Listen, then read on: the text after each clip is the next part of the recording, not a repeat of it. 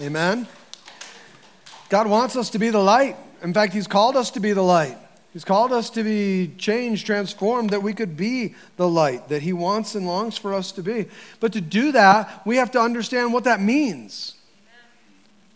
And if we don't know what that means, how will we ever be able to walk that out? God wants us to, listen, God wants to do all sorts of things in our life, but He wants to move through our understanding so that we can begin to believe the things that we don't understand. So we have got to learn. We have to allow God to speak into our lives. That's where, again, I want to encourage you to be a part of some of these Bible studies where you can begin to learn what that means to walk out your salvation. Do we really know what that means? We need to. Amen. He wants us to be the light. Yes, He does. We are going to pick up where we were about a month ago in the Gospel of Luke.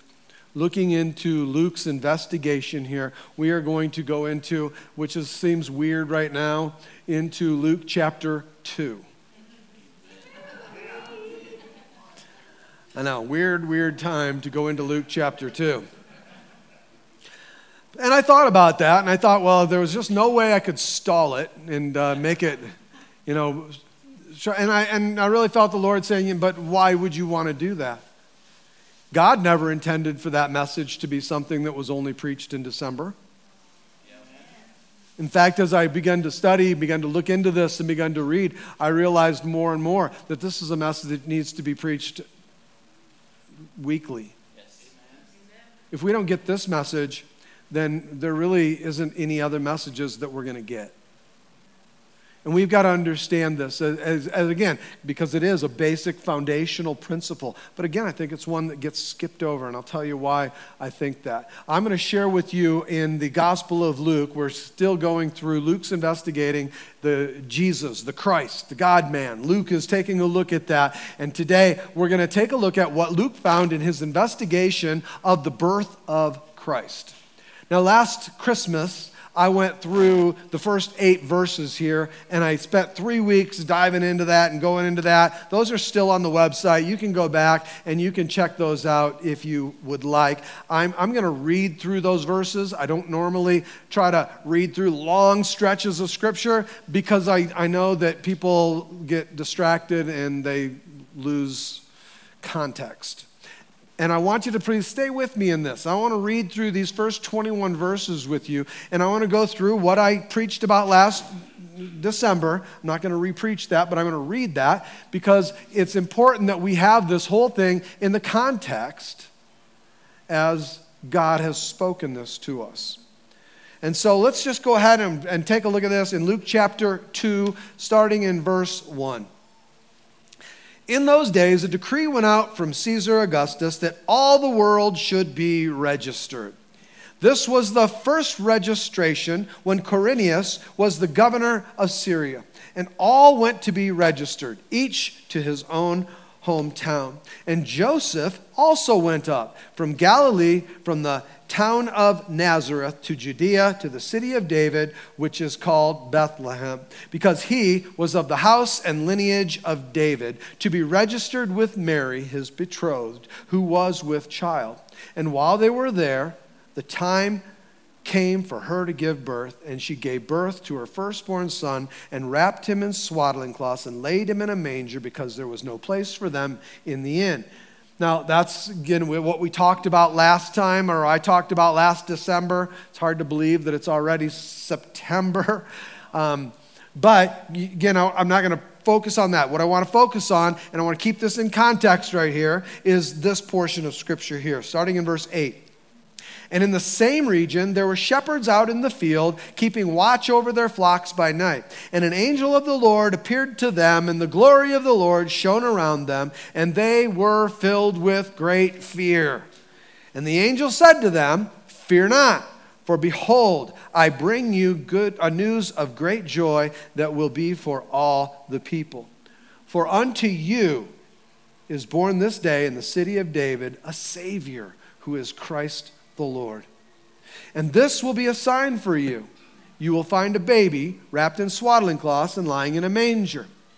And suddenly there was with the angel a multitude of heavenly hosts praising God and saying, "Glory to God in the highest, and on earth peace amongst those with whom he is pleased." And when the angels went away from them into heaven, the shepherds said to one another, "Let us go over to Bethlehem and see this thing that has happened, which the Lord has made known to us." And they went with haste, and they found Mary and Joseph and the baby lying in the manger. And when they saw it, they made known the sayings that had been told them concerning the child. Again, made known what? They made known what the angels had said to them, that there was going to be great joy for all the people, for unto you is born this day in the city of David a Savior, who is Christ the King. And this will be the sign for you. You will find a baby wrapped in swaddling cloths and lying in a manger. So that's what these guys went in there, and that's what they told them that the angels had told them out in the field. And so they told them what the angels had said. And all who heard it wondered at what the shepherds told them. Really? Shepherds, really? But Mary treasured all these things, pondering them in her heart. And the shepherds returned, glorifying and praising God for all they had heard and seen, as had been told them. At the end of 8 days, when he was circumcised, he was called Jesus, the name given by the angel before he was conceived in the womb. Let's pray. Lord, thank you for your word. Thank you, Lord, for this description of the birth of our Lord and Savior, Jesus Christ. Thank you, Lord, for the way in which you did it. We want to thank you, Lord, and I pray that what has become so familiar would become revelatory in our lives, in our hearts. I pray, God, that we would begin to understand what simply had been familiar before, that God, you will speak to our hearts. And I pray, Holy Spirit, that you would have your way in our lives, have your way in this place. I pray that you would begin to transform and cause people's lives to be washed with the water of the word. Help us, Lord, to be sanctified. Help us, Lord God, today to walk in the grace and glory that you have provided for us. God, peel back this roof and let your face shine upon us today. Thank you, Lord God, for your presence. Thank you, Lord, for your word. And thank you that your word, as it's been released into this place, shall not return void, shall not return without doing that which you intended in each and every life. Amen. Amen. So here we are. We finally made it, the birth of Jesus. Come on, amen. Just a little side note. You know that the birth of Jesus, I mean, this amazing feat, this thing that happened, the birth of Jesus, do you know that there were in the Old Testament over 400 prophecies about the birth of Jesus? I think you get different counts in different places, but there's over 400 prophetic words, prophetic promises that were given to the birth of Jesus that were fulfilled when Jesus was born. Amazing, isn't it? I mean, over the years, 400 different prophetic words, thus saith the Lord, that were spoken over all of that time, and they were all fulfilled in that one baby's birth. Come on, and that's amazing. What's God trying to tell us in that? He's trying to confirm to us that this truly is who I said. And he did that by giving prophetic words of what was going to happen. And all of those prophetic words were fulfilled in that one birth, in that one baby, in that Emmanuel. Hallelujah. Do you also know, maybe some of you do, there was over 400 prophetic words about the birth of Jesus Christ, the first birth. Do you know that there is over 1,800 prophetic words about the second coming? Over 4 times the number of prophetic words and prophetic promises were given to the second coming as to the first. Wow. Church, Jesus is coming. Amen. Jesus is returning. Yes, he is. Jesus will come for his bride. I mean, see, that kind of slipped by. That should get a way better amen than what you guys are giving here. Jesus is coming for his bride. Is the bride ready for his coming?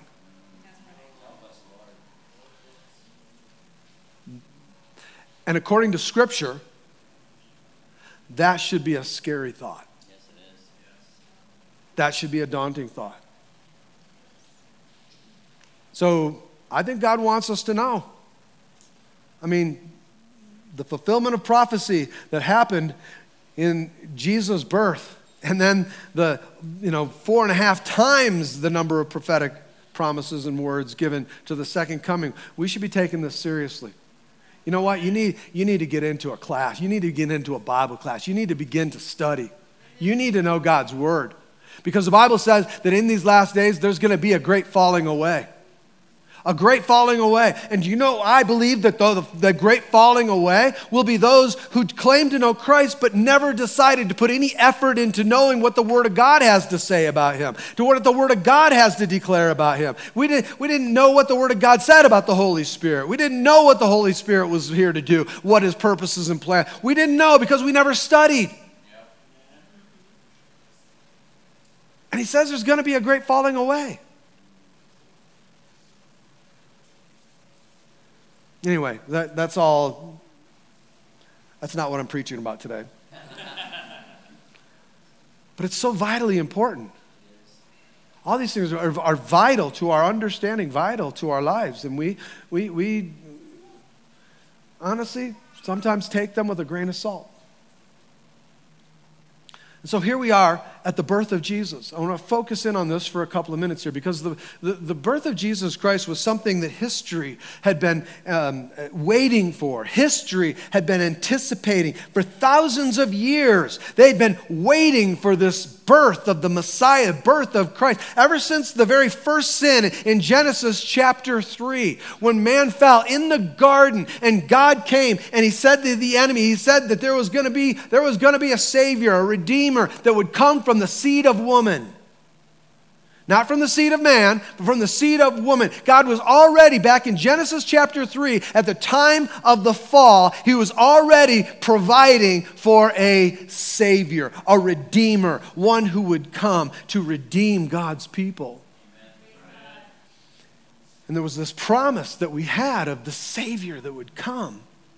And all through the Old Testament, thousands of years of history had been waiting for the coming of the Savior. From that moment, everyone had been waiting. Every generation, is this the generation? We're the generation. Yes, He's coming. And they were waiting, anticipating the Savior.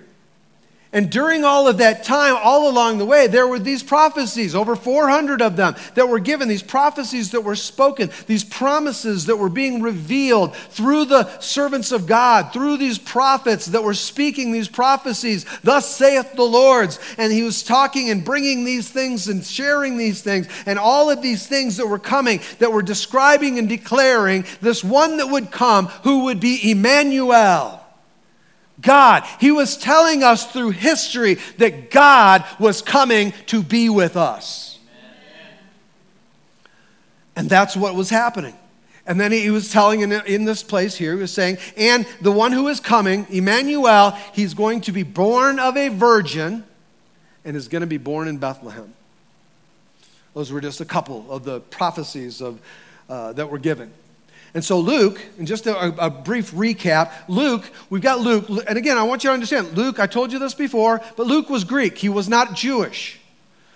And Luke was hired by another Greek guy who had heard about Jesus, but it was going to be really costly for him to declare that he was a follower of Jesus if he wasn't really the Christ, if he really wasn't who he says he was. So he hires Luke, he pays Luke, this great historian, to go out and to do this investigative study. And he takes all of his investigative skills, all of his intellect, all of his abilities, and he takes these and he puts them together and he writes this truthful, accurate, historical biography of Jesus.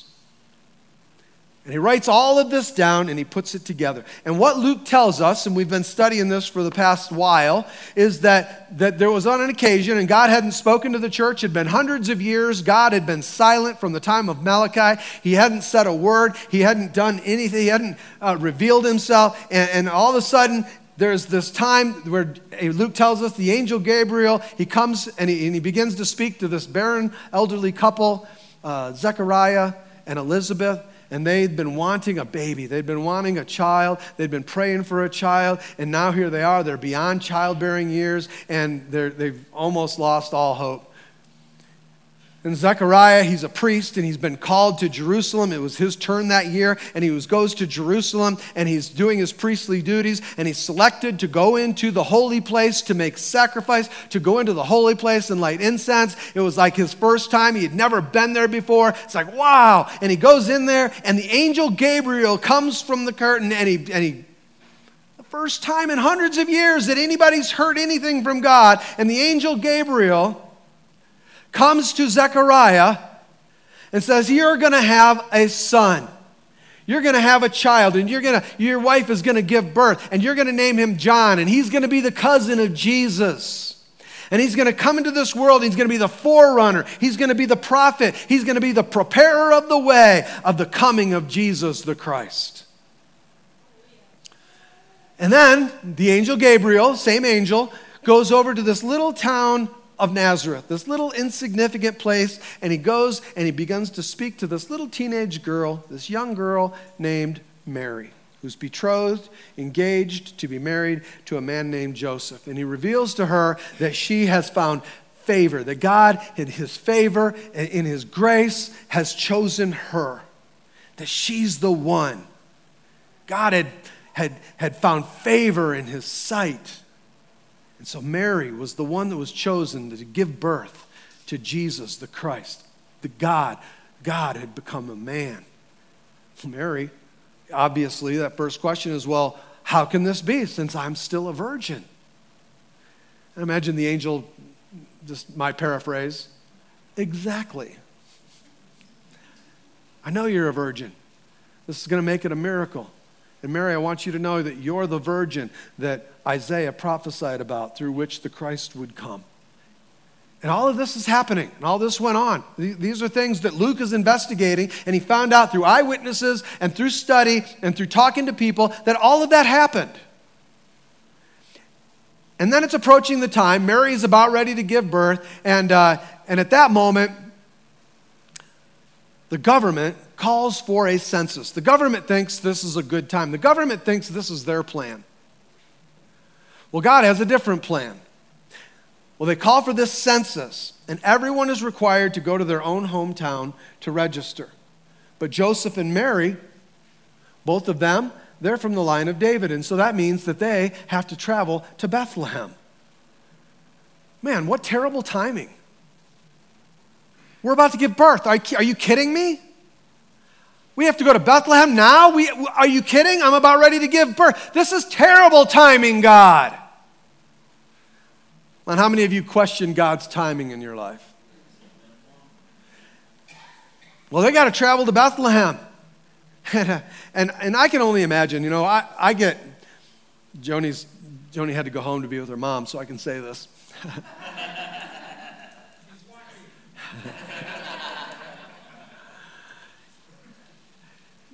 I get upset with Joni because, well, especially the only time I ever get upset with her is when she makes me late. I hate being late. And it's like, church happens at this time every week. Why is it a surprise every week? We knew we had to be there at this time. That doesn't mean that's the time we start getting ready. Or times when I'm trying to get somewhere. And again, I can be really focused and I want to get there. And so I'm trying to get there. Come on. I can't let that guy beat me to the shoe store. And it's like going through Costco. Come on. They're going to be out of grapes. Come on.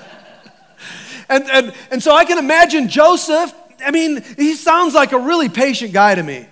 But I can imagine that, here it is. His wife is 9 months pregnant.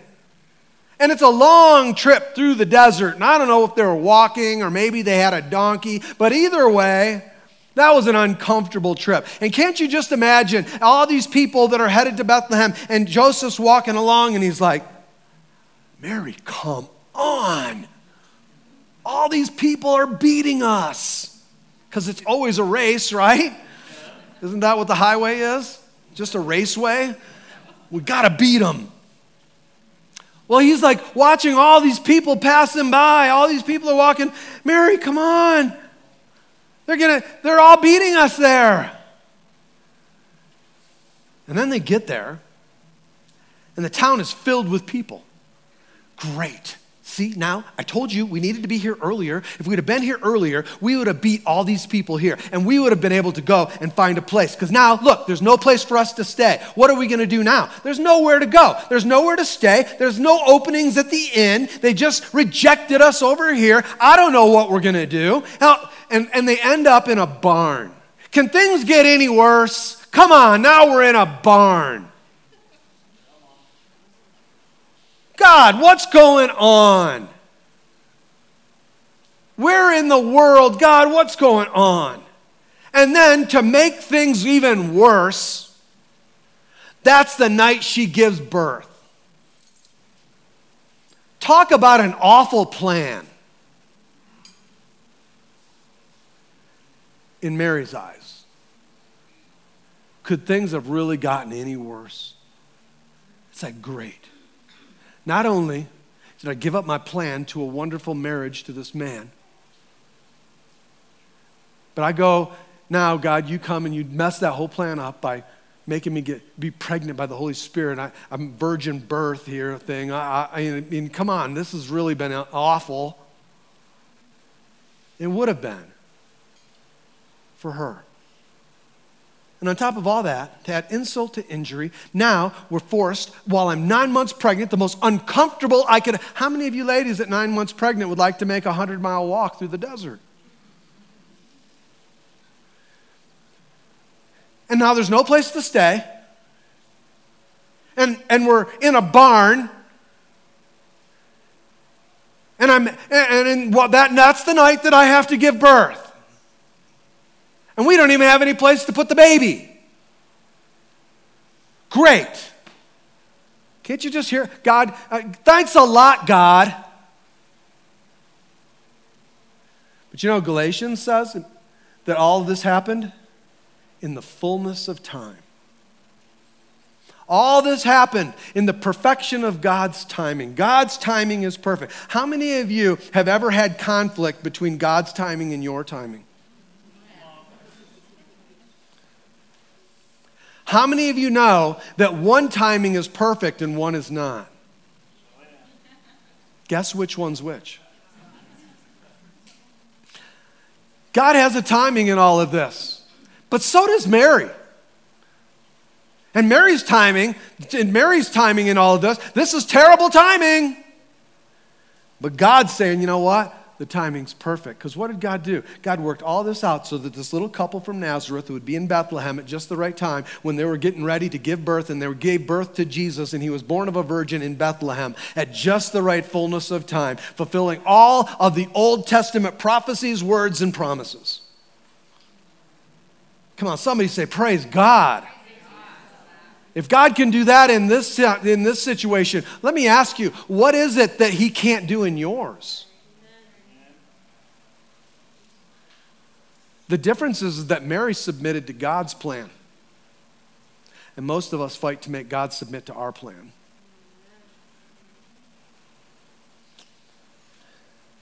That did not bring a very good amen right there. It's just true. And here we have Jesus then, because there's no place for them, and they don't have a place. So what do? They look around. All they have is a dirty trough. And so they take Jesus. They don't even have an outfit for him. Because what do? They wrap him in these swaddling clothes. And they take this little baby wrapped up in this cloth, and they lay him in a dirty manger.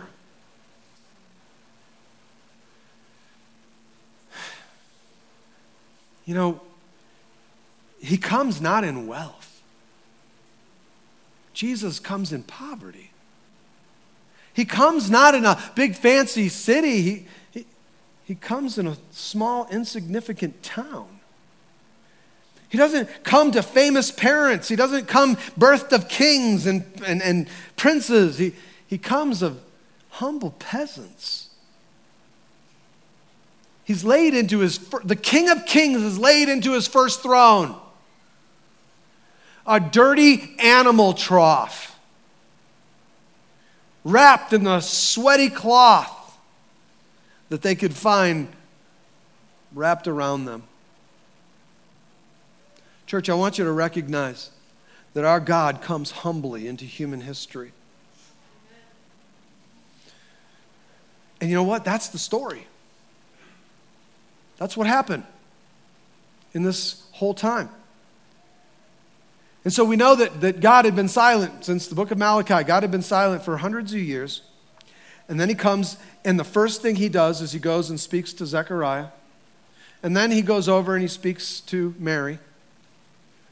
We know that Zechariah prophesied over John. But that's it. I mean, that's the declaration of God's involvement in mankind at that point, in human history at that point. And we know from Luke, because Luke, would have gone out and investigated this whole story. And the next thing that Luke would have done was, I need to investigate in this birth of Jesus. I need to investigate what happened. I need to go talk to these shepherds. I need to go interview these guys. I need to go interview the guys that were there at that moment. I need to go talk to those who were around there at that moment. I need to talk to those who talked to those guys at that moment. And he went out and he did this investigative study. And he shows us that out there in the field, Jesus' birth is announced to the shepherds. That would have blown them all away. Verse 9, and the angel of the Lord appeared to them, and the glory of the Lord shone around them, and they were filled with great fear. One reason they were filled with great fear was because everybody was filled with fear when an angel showed up. Amen. Come on, Angels are not little cupids with a tiny bow and arrow, little babies with wings on their back. You'll read biblically that when angels showed up, people fell to the ground in fear and trembling. But I also think that there was this added element that the angel shows up and to these shepherds. And these shepherds, not only did they know that they were in the presence of the angel, but they knew who they were in the presence of the angels. They knew who they were. They knew what kind of men they were. They knew what kind of things they had done. They knew that they were the most unlikely people ever to have been chosen for a good news to be declared to. And their first thought had to have been, this is the end, guys. God finally caught up with us and he sent an angel. Say goodbye. How many of us have been in a position like that? Oh, you know what? If God shows up, it's toast for me. I mean, I know what I've done. I know where I've been. I know the things that I have committed, the sin that I have walked in. I know what I've done. This is why so many people are afraid to walk in the presence of God. Because they're afraid of God's judgment. They're afraid of the judgment because God knows what I've done. This is where we have to have the full understanding of grace. Otherwise, what we do is we act religious, but we never walk into this intimate personal relationship because we're afraid that God will smite us. Like these shepherds, I'm sure these shepherds thought the same thing. They were the most unlikely group that would be chosen. You know what it's like? You ever played the shepherd's part in the church Christmas story? I got the part of a shepherd. Great. We think that John the Baptist was weird. Shepherds were the ultimate in weird. These guys were strange. They were crazy. These guys, they lived out in the field by themselves. They were out there and they were outside of town. They didn't come into town hardly at all. They didn't have much interaction with people. They slept out in the field with the animals. That's who they spent all their time with. Some of you think that's an upgrade, huh?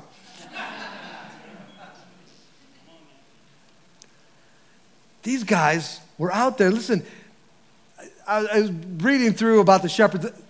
A shepherd's job was not something that you shot for. Okay, I can't wait to grow up and be a shepherd. No, you didn't want to be a shepherd. A shepherd was something that you just ended up being. I mean, it's just something that you ended up being because of some of the bad choices that you made in your life. You ended up being a shepherd. You didn't choose to be one. And the other thing these guys had going against them was that they because of the sheep and because of their commitment, these guys weren't able to make it into the temple for sacrifices and for all sorts of feasts. They weren't able to get there because they couldn't leave the flock. If they left the flock, then either the other shepherds would have stole them or the wild animals would have come and taken advantage of them. So these guys weren't even able to partake in any of the religious festivities and ceremonies and things like all the rest of God's people. And because of the nature of the job, in that day, shepherds, many, because of the nature of where they were and what happened, most of them were crooks and thieves. You didn't trust a shepherd in that day. Hey, don't turn your back on a shepherd. Do you know that shepherds were so looked down upon that in that day, a shepherd was not allowed to give eyewitness or testimony in court because their word was no good? Simply being a shepherd meant that their word was not able to be used in court. These guys were the lowest of the low. And so when the angel showed up to them, they thought, here it is, this is it, this is our end. This was shocking to them. And again, part of the reason was because nobody ever showed up to hang out with the shepherd. No, if somebody ever came out into the shepherd's field, it was because they wanted to find the shepherd that did this or did that or stole this or stole that. They came hunting them, not coming to hang out with them. And so this angel shows up, and the angel comes and he says, oh, hold on, guys. I came to tell you that the Messiah has come. Imagine the shepherds, they were the last people who would ever have expected to hear any good news, a message from God through an angel. Yet they do. Church, get that through our minds, that they do. And I find it amazing. Funny, not like ha-ha funny, but funny like in really, really special. Because I want you to see this. That God, in this moment, what God is doing is God is fulfilling hundreds of prophetic words in this moment.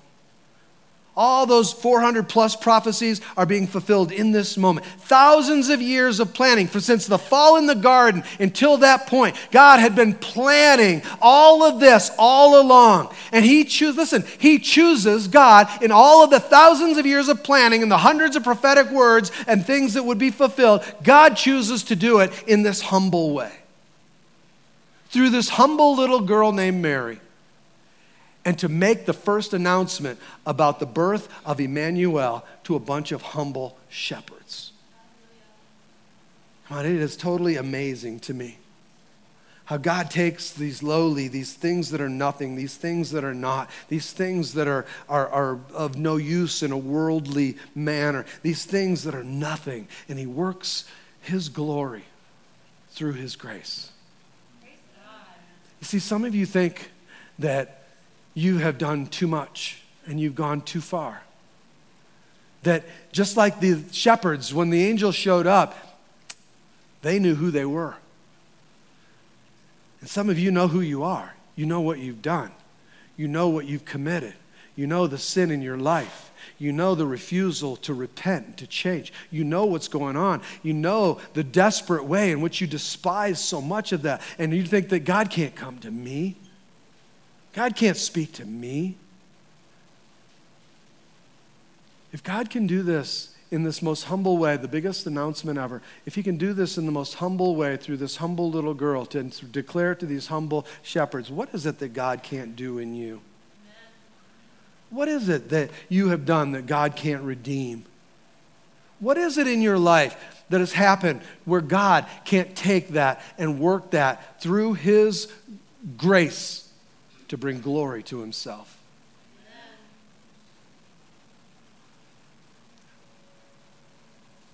And He redeems. He even here in this, He redeems this humble profession. Do you know that Abraham was a shepherd? And the angel, the Lord of God, he came to him in Haran. God came to the shepherd. You know that Moses was a shepherd? And he was out in the field and he was taking care of Jethro's flock when the Lord came to him in a burning bush. You know, David was a shepherd. King David, the little boy who slays Goliath. Do you know David was a shepherd? And the Lord God called him while he was taking care of Jesse's sheep out in the field. God came to him. The prophet Amos, he says, God, why are you asking me to preach? I'm just a shepherd.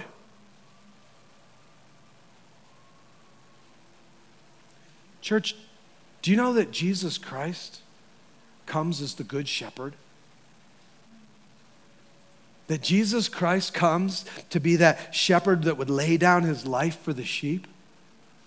In John chapter 10, in 1 Peter chapter 5, it calls Jesus the good shepherd. It calls him the chief shepherd of his church. God redeems even this very unpopular, even this very insignificant profession. And he shows us, church, he shows us that he is willing and he is humble to come and to look after his sheep. Even though if you look at it, sheep are not the most brilliant animals. Come on, they're not. Sheep are totally defenseless. How many of you ever gone to the petting zoo and been scared of the sheep? People aren't scared of sheep because they're just not scary. And the Bible says that you and I, he calls us like sheep. Defenseless.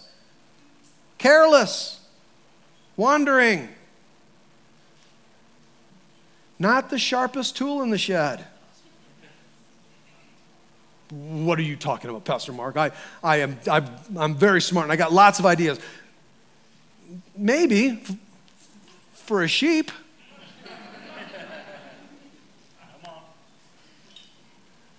God just wants us to understand where we are in regards to him. And church, listen, the way in which, and in that day, this is just what's amazing and why God used this. The way in that day, when a shepherd would tend his sheep, that means the shepherd would pull back the wool and find out where the wounds were. That he would care for his sheep, that he would check on, that he would touch. Every day, the shepherd would touch every sheep. And he would take care of those places where they'd been cut or hurt or wounded. He would take care of those places where they were broken. He would get them when they were out stray and bring them back into the fold. He would touch each and every one of them as he tended to them. That's what the shepherd would do. A shepherd was devoted to his sheep. That shepherd, he couldn't go into religious ceremonies because the shepherd was out there with the sheep and he was devoted to those sheep and he would not leave those sheep. He would not forsake those sheep because without him, he knew that they would be easy prey. So he would not forsake them or leave them. The shepherd was willing to lay down his life for the sheep. He was willing to stand against the bear. He was willing to stand against the lion. He was willing to put his life on the line. For what? For the sheep. And in that same manner, Jesus comes as the good shepherd. Praise God. And his announcement, the announcement of the coming of Jesus Christ, is made to shepherds. And the announcement that the Christ, the Lamb of God has come. The Messiah has come. God has become a man. And listen to me. God makes the biggest announcement, the most anticipated announcement, the biggest thing to ever happen in the history of the world. Nothing had ever been bigger. Nothing had ever been more important. No announcement had ever been made that was any more important than this. And what does God do? He makes that announcement to shepherds out in the field tending their sheep.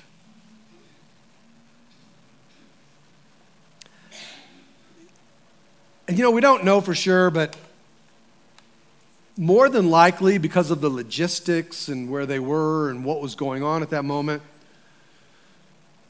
it's very, very possible, and this is just my own from study, this is what you can take this or leave it. But I believe that those shepherds that were out there in the field that night, that they were out there, and very likely they were the shepherds that were raising the sheep that would be sacrificed in the temple for the sins of men. Think about that. These shepherds are out here and they're raising sheep. They're raising these lambs. They're raising them up so that they could be used as sacrifice in the temple for the sins of man. And God comes to a group of shepherds who are taking care of the sacrifice for sin and says, I want you guys to know that the Lamb of God has come. And why I believe that is because these guys who would not forsake the sheep, why is it then that all of a sudden, all of them are willing to walk away from their sheep and go to town? I don't know. If you have a different idea on that, email it to me. But that it all seems to fit together that these were very likely the sheep that were being tended to by these shepherds. I think the irony of that is just amazing. And the angels, they report all this, and there's rejoicing, there's praising, and the Bible says that the angel and the heavenly hosts head back to heaven, and the shepherds then begin to make this journey into town.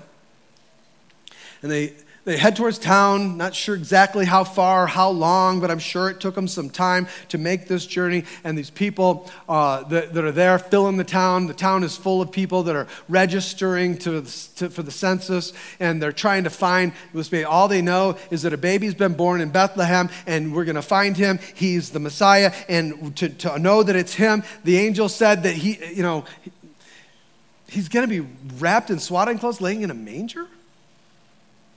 I mean, even the shepherds had to go, who puts a baby in a manger? Yeah. Well, let's go see. And so they come into town, they start asking questions. Anybody seen a baby that's been born lately? You guys hear of any babies? Or you guys hear any babies crying in the night or anything going on? And searching. Okay, now where would we find a trough? Where would we find a manger? Let's go look in places like that. And they start searching barns. And finally, they come across this barn and they walk in, and these shepherds come and they see this little baby laying in a trough, wrapped in swaddling clothes. And I'm sure this journey took them quite a while. And seeking Jesus, they were looking for him, seeking Jesus. Do you know, I was reading that and I thought, man, you know what? It's because they were seeking Jesus that they found Jesus. Listen, when you seek Jesus, truly seek him, you will find him. They were looking for the Messiah, not just a baby. They were looking for the one that the angels had described. And when they sought Jesus, they found him. And church, when you seek Jesus, you will find him. The question is, will we be willing to truly seek him?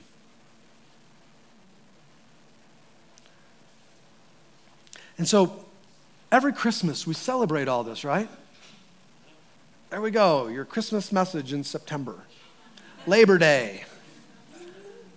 I would imagine that most of you have, or many of you anyway, have homes that at the Christmas season you pull out your nativity set. And we have these nativity sets, and in that nativity set we've got, we got the kings, and we got little Mary, and we got little Joseph, and we got this little trough, and inside of that we put this little tiny baby Jesus. And then behind that, we've got the shepherds back in the back with the animals, and we set up our nativity set, right? And I was reading through this, and this is one of those sections of Scripture that we are all, because of, again, there's a lot of people that, their journey to church happens on Easter and Christmas. And so no matter what they know about the Bible, this is the one story that they're familiar with because they know it and hear it once a year. And for those of us that are a part of, those that are in church all the time, I mean, this is a story that you have heard over and over and over again. And I really do believe this is one of those sets of scripture that we can become so familiar with it that we're not familiar at all with it. We hear it and we read it and we go through it, and this whole thing is just one big story, and we tell our kids that story. Amen. Let's go see Santa.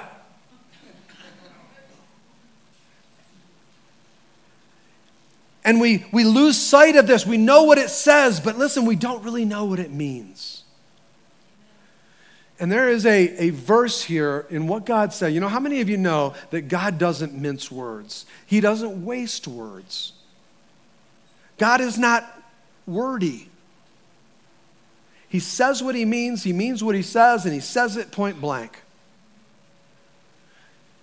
And he comes to these angels and he makes this announcement. And I want you to know that he gives these angels a very direct, very straight word that sometimes I think that we let become convoluted in us because we don't truly look at and understand the meaning and what it is to us that it should mean. And so we just kind of gloss over this. But the angel that night gave the shepherds this word in Luke chapter 2 and verse 11. And he speaks this and he says this to the shepherds. He says, for unto you. He doesn't say for unto the Jews, for unto Israel, for unto mankind. He says for unto you. Now, the last people in the world that would have ever thought that this whole thing could be personal would have been shepherds. I love that the angel comes and says, unto you. You know what? I don't know what you've done. I don't know where you've been. I don't know what choices you've made in your life. All I know is unto you. God wants us to be personal with you. Not church, not any of that stuff. God wants us to be personal with you.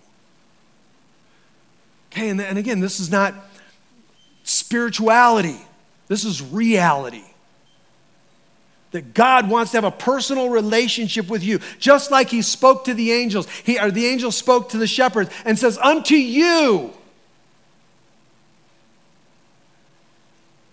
Make it personal, church. It has to be. Otherwise, it's just religious. Unto you is born this day in the city of David a Savior who is what? Who is Christ the Lord. Church, the angel said this to him. He said, unto you is born a Savior who is Christ the Lord. Who is Christ the Lord? He is Christ the Lord. He's not Christ and Lord. Christ or Lord. He's Christ and Lord. He is Christ the Lord. It is who he is. And if you look up the definitions of what those words mean, Christ or Christos means Messiah. He is the anointed one, Savior. He's saying as the Christ, he is the one that they've been waiting for thousands of years. All of the prophecies will be filled. He is Christ, the Lord.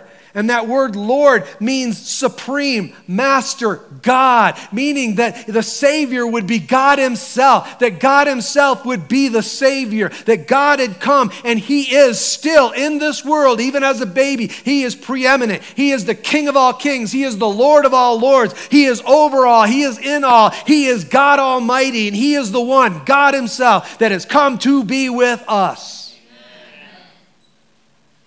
God. Listen, he's saying this. God is our Savior. That's what the angel is talking about. And I want to emphasize this because this is the rightful, this is the exclusive, this is the position of Jesus Christ. He is Savior and Lord, not Savior or Lord. And this is one of those places where in our modern cultural church, we get really messed up because we don't really want him as Lord. We just want him as Savior. Because when he becomes Lord, it's just so overbearing. It's so controlling. I don't like the way he makes me do. I don't like what he tells me to do. He just won't let me have a mind for myself.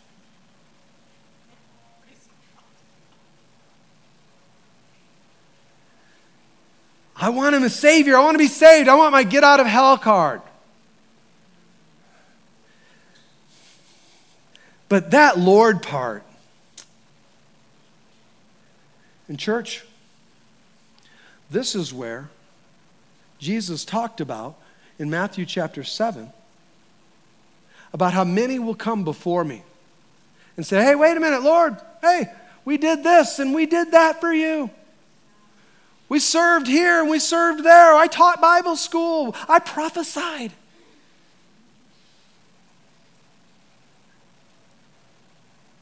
Away from me, evildoer. I don't know you. See, there's a lot of people who want Jesus to be their Savior, but they keep wanting to do what they want to do, and so they won't let him be Lord. And if he's not Lord, he's not Savior, because Jesus is not a divided God.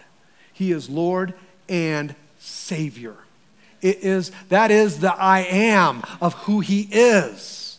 We can't divide who he is. He is Lord and Savior. Is he your Lord and Savior? Does he have the right to tell you to stop doing something that you shouldn't be doing? Does he have the right to move in and to change your story? Does he have the right to come in and mess up your plans like he did with Mary? Does he have the right to come in and to dictate to you where you're going to go and what you should do and what you shouldn't do so that he can take you to the place that he wants you to be, even when you don't understand where it is that he's taking you and what it is that he's doing with you, and it doesn't feel good and it don't like it and it doesn't make me happy?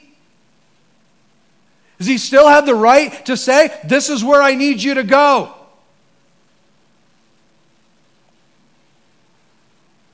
See, I'm afraid that there's a lot of us who would have to answer, no, I don't have that kind of relationship.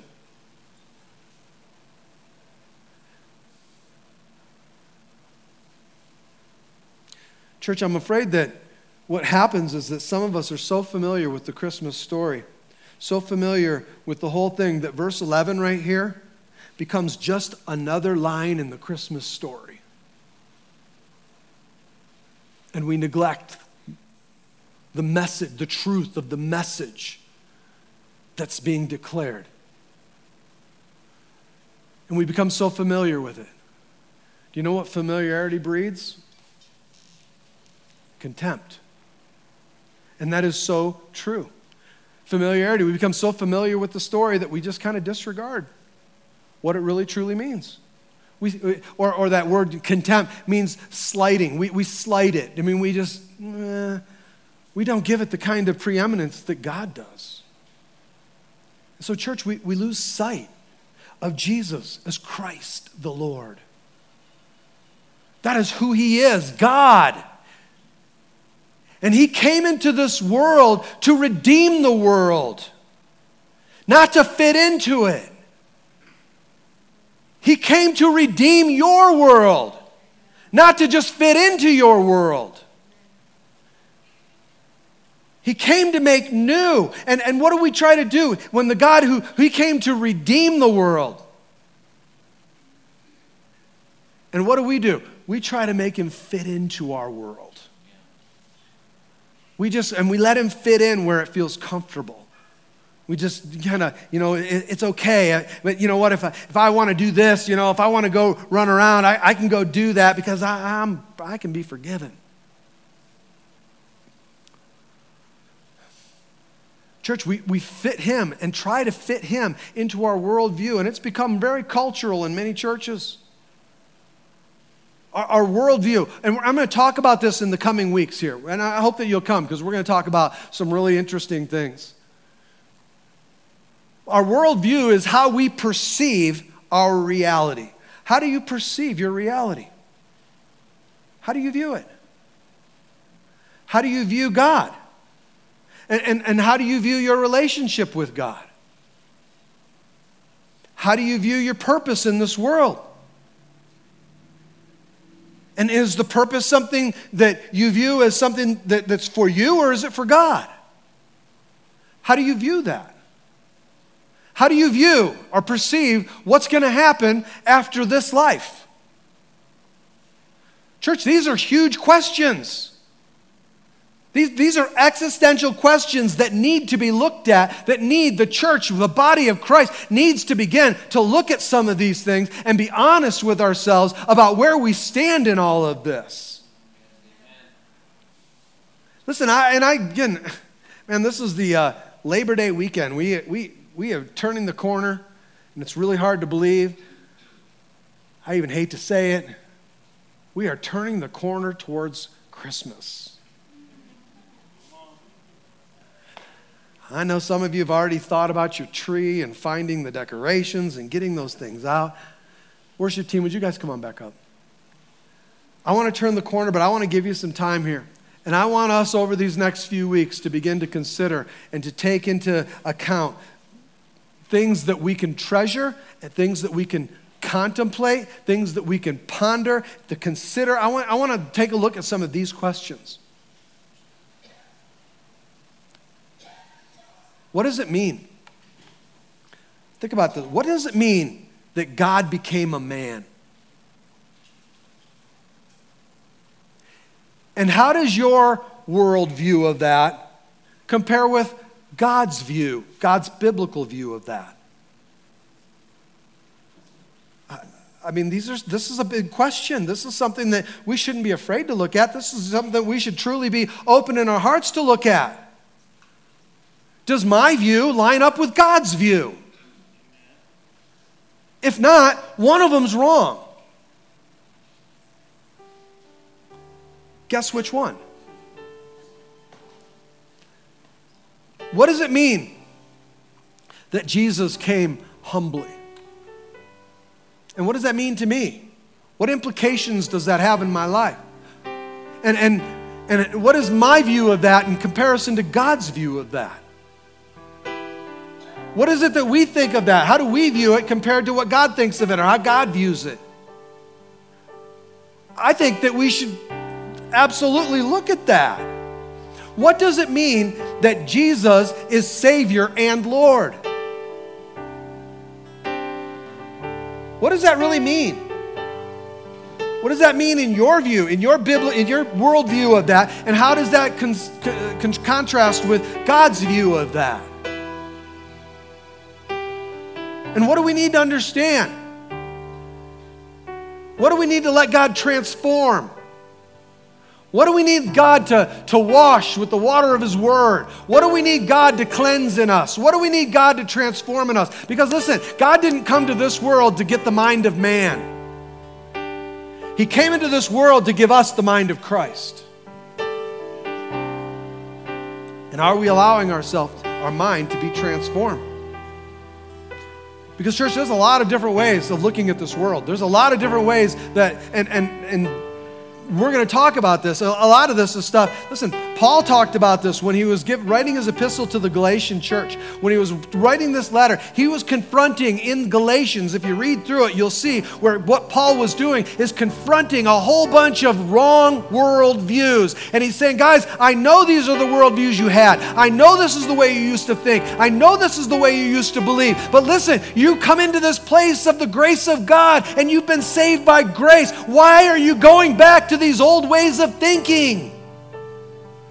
He's saying, let your mind be renewed. Let your mind be made new so that you can have the view of God, the view from God, the view through what God wants you to see, not the world view. And he's saying that the church, what you guys are doing is that rather than letting God change your worldview, you are letting your worldview change God.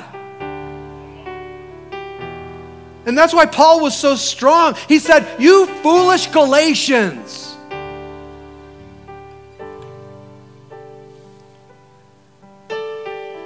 There's different ways that we view this world and your place in it, your relationship in it with God, and what is going to happen after this life. I mean, what really does say? I know what we all hope will happen. But what does the Bible say will really happen?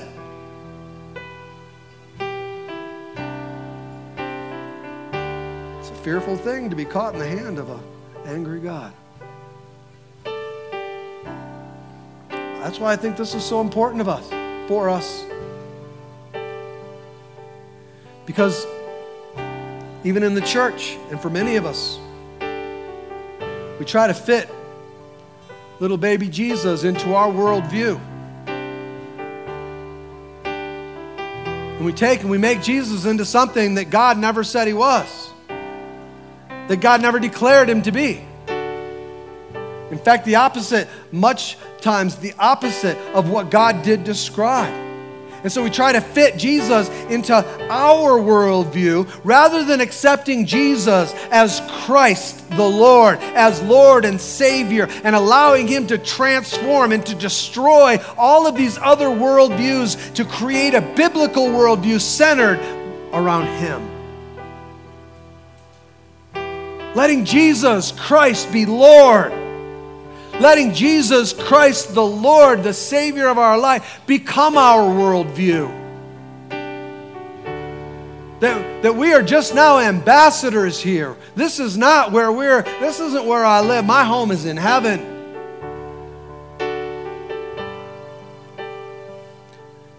You know,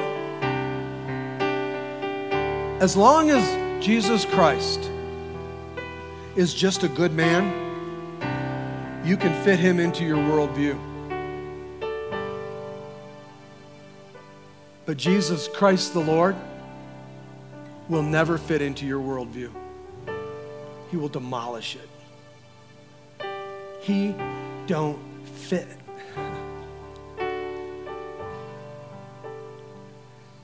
So church, is Jesus Christ the Lord in your life?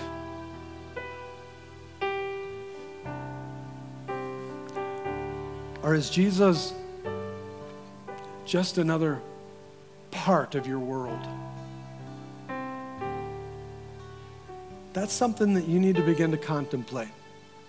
And in the coming weeks, we're going to look at some of these worldviews and how they've crept into the church and what it is that it really truly comes against. It comes against this.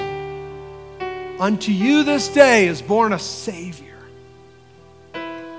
who is Christ the Lord. The enemy is okay with you believing in Jesus as Savior, as long as he's not Lord. Because once Jesus in our hearts and in our lives, once we receive Jesus Christ the Lord, man, our lives are filled with the fruit of his Spirit, the power of his presence, the grace of the Almighty. We begin to find that what we were fighting for in our world, in our worldview, in our desires for the world is nothing in comparison to what God has in store for those who love and trust the Lord. Where are you at today in this? This isn't about your church attendance. This is about your personal relationship. Unto you has Jesus Christ, has he found his way into your life? He says this, he says for you and for me, that we must be born again. And it is through Christ that no man might boast. It is only by grace, God's wonderful grace. He wants to dwell in you as Christ the Lord. Will you bow your heads with me? Lord God, in the name of Jesus Christ the Lord, we come and we thank you, God. We thank you, God, for who you are. We thank you for what you have done. Lord, you are the Redeemer, the Messiah, the Christ. You are the one, Lord God, that hundreds of prophecies were spoken about, and you fulfilled every one of them, Lord. Not one of them was undone, but every one, Lord, was fulfilled in you for the sake of us knowing, Lord God, that you truly are the Christ. You are the one that the angels declared to the shepherds, Christ the Lord. And I thank you, Lord, for the foundation of this. For, Lord God, without the birth of Christ the Lord, then Christ the Lord is not the one who was raised and lived a sinless life. the one who went to the cross to bear our burdens, to take our shame, and to die for our sins, to take the punishment, to take the wrath of God upon himself onto that cross and die for our sins. Lord and Savior that died for me and for you. If not for that, he could not have gone unto the grave and taken those 3 days and then at the end defeated Satan, defeated death, defeated hell, defeated the grave that could not hold him. Christ the Lord arose from that grave, and today he's seated alive at the right hand of the Father. We are the only ones, the only religion with a Savior, and you are Christ the Lord, God Almighty that's come to earth to redeem man unto yourself. God, we thank you that no longer are those lambs in the field needed. They're no longer necessary because we have now the true Lamb of God who was sent to redeem us and to forgive us for the sins of our life. God, we thank you for that today. And if there's any in this place, Lord, that are apart from you, that maybe they've wanted a Savior but have not submitted to you as Lord, I pray that today, Lord, there would be a union, that there would be, Father, the cry of a heart that would say, God, I need this. I need you in my life. I need you as my Lord and my Savior. I repent of my sinfulness. I repent of my sinful actions and ways. And I come to you today, Lord God, and I need a Savior. I need my Redeemer. I need Jesus the Christ, Lord and Savior in my life. And I receive you today, Lord, in the fullness of who you are. Come on, it's by grace that he came to a bunch of shepherds. It's by grace that he comes to a bunch of Twillians.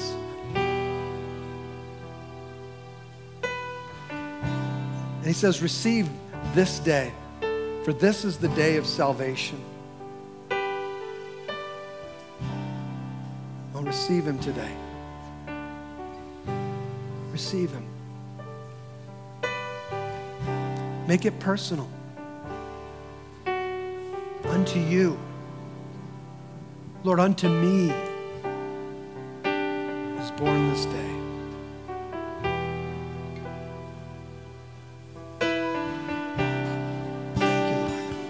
Thank you, Lord.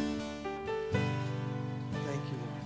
'Cause I'm satisfied by you alone, with just one touch from you, oh Lord. Come reach within my heart and make it new. Oh, I must have more of you, 'cause I'm satisfied by you Come on, just declare it as you receive him. with just one touch from you, oh Lord. Come reach within my heart and make it new. Oh, I must have more of you, 'cause I'm satisfied by you alone. Just one touch from you, oh Lord. Come reach within my heart and make it new. Oh, I must have more of you. Oh, I must More of you, Lord. More of you and less of us. Amen? Church, I love you. I do. I'm not trying to cast judgment on anybody or anything like that. Listen, I just love you enough to share with you what I believe to be the truth. Only the truth can set you free. So I pray that you'll become a part of a life group. Go talk about some of this. You're going to want to have some of this because we're going to really talk about some stuff next week. I hope and pray that you'll make your plans to be here. Don't let yourself be pushed away. Let God draw you into that place of fellowship, into that place of relationship, into that place of love. Church, I love you.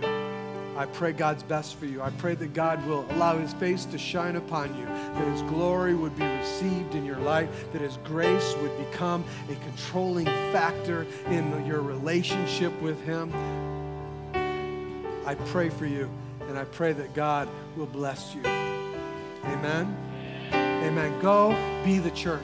Church is not dismissed. Church is released to go and to be the church. Amen? God bless you. Have a beautiful day, beautiful weekend. Go find a life group.